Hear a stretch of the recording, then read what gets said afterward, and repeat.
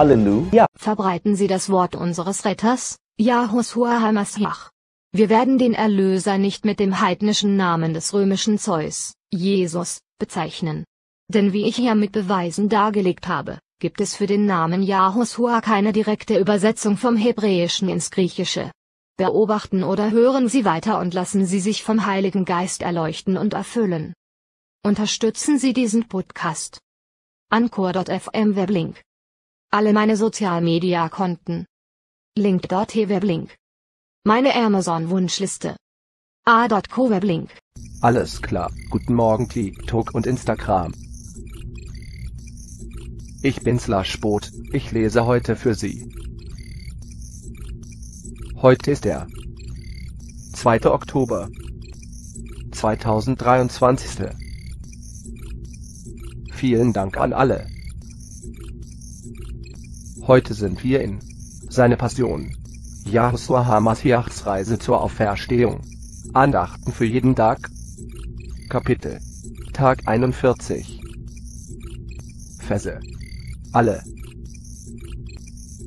Inkarnierte Heiligkeit Tag 41 Lukas 20:46 Hüten Sie sich vor diesen Lehrern des Religionsrechts. Denn sie lieben es, in weinenden Gewändern umherzumarschieren, und sich alle vor ihnen zu verbeugen, wenn sie über die Marktplätze schlendern. Und wie sehr sie die Ehrenplätze in den Synagogen und bei Banketten lieben.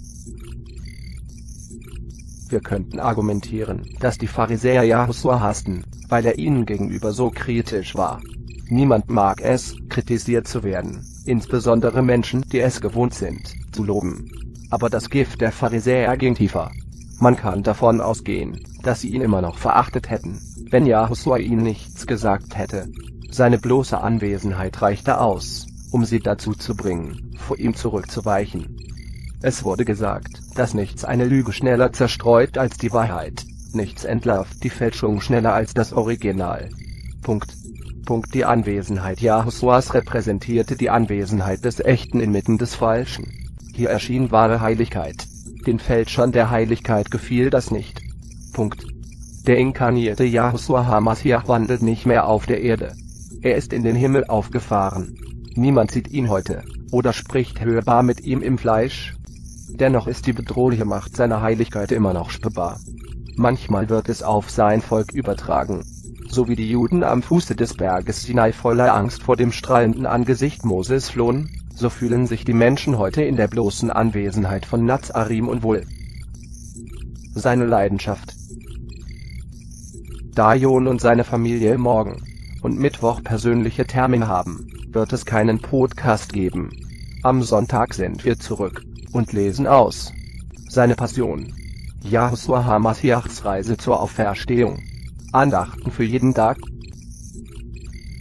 Am Sonntag steht im Buch seine Leidenschaft, Yahushua HaMashiachs Reise zur Auferstehung. Andachten für jeden Tag.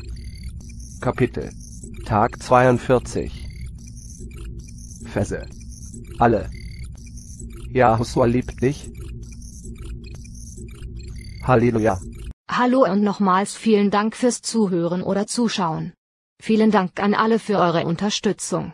Wenn Sie diesen Podcast unterstützen möchten, können Sie dies direkt auf folgende Weise tun.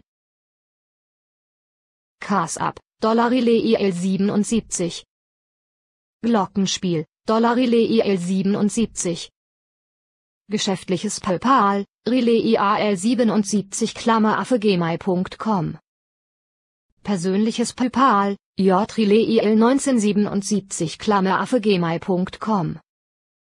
Venmo, @JonRelay 1977. Nochmals vielen Dank für Ihre anhaltende Unterstützung. Yahushua liebt dich. Halleluja. With a burning in our hearts to see Yahushua's love in someone else,